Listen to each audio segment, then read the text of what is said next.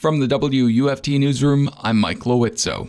Students from the University of Florida and Florida A&M University, along with faculty from both, collaborated on a civil rights multimedia project. It's called UFxFAMU1963, and the result is a special website and a 24-minute special that airs tonight on WUFT TV.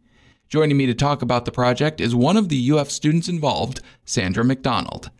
The U.S. civil rights movement spanned many years. 1963 was probably the most significant.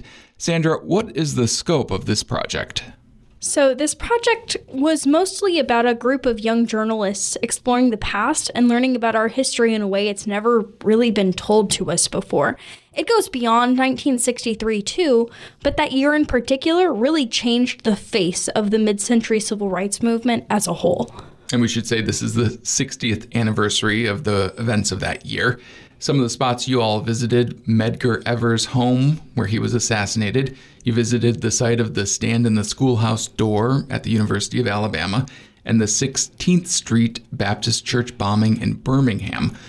What did it mean for you and the other students to be there, to really take in these sites and talk to some of the people connected to these moments of history? It's unreal in some way. It's an incredible experience to have in what many consider to be the formative years of your life. Some of the people that we spoke to were children or very young adults during the 60s when they experienced all of these events. Now they're 60 years older, and with that time comes wisdom, and the things that they imparted onto us are going to stick with me forever. So it's one thing to read about these events in a history book or hear about them in the classroom. What was the experience like to really just stand there and take it in? I'm one of those people that if you tell me the sky's blue, I'm going to go outside and look up. Maybe it's a journalism thing. But to stand in some of these places and contextualize them for myself in a way that I haven't ever done before, it's priceless. It changes the way you see the world. It changes the way you do your work, your reporting. This is one of those experiences that I will be recounting forever, and I get to share it with all of WUFT's audiences as well. Were you expecting to be moved this much, or what was your mindset going in? No, I thought we were going on a vacation. This happened over our spring break, and so we loaded into a 15-passenger van with equipment and a dream, and we got there and we realized how much work there was to be done and how many words there were to be written. And I kind of had a moment where I realized that I needed to equip myself to be a part of that.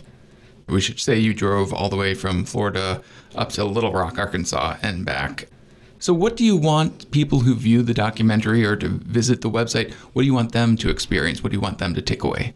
This is a trip that everyone should take. Maybe, again, not in a 15-passenger van. Right. But something that everyone needs to experience and understand for themselves. I can sit here all day and tell you about the Mona Lisa and exactly what it looks like in 100 different ways, but I can't explain every brushstroke, and taking this trip really is those brushstrokes. The 24-minute special, UFxFAMU1963, airs on WUFT TV tonight at 10 o'clock. You can see the special website by going to our website, WUFT.org. Sandra McDonald, one of the 11 students involved, thanks so much for joining me. Thank you. You're listening to WUFT. I'm Mike Lowitzo.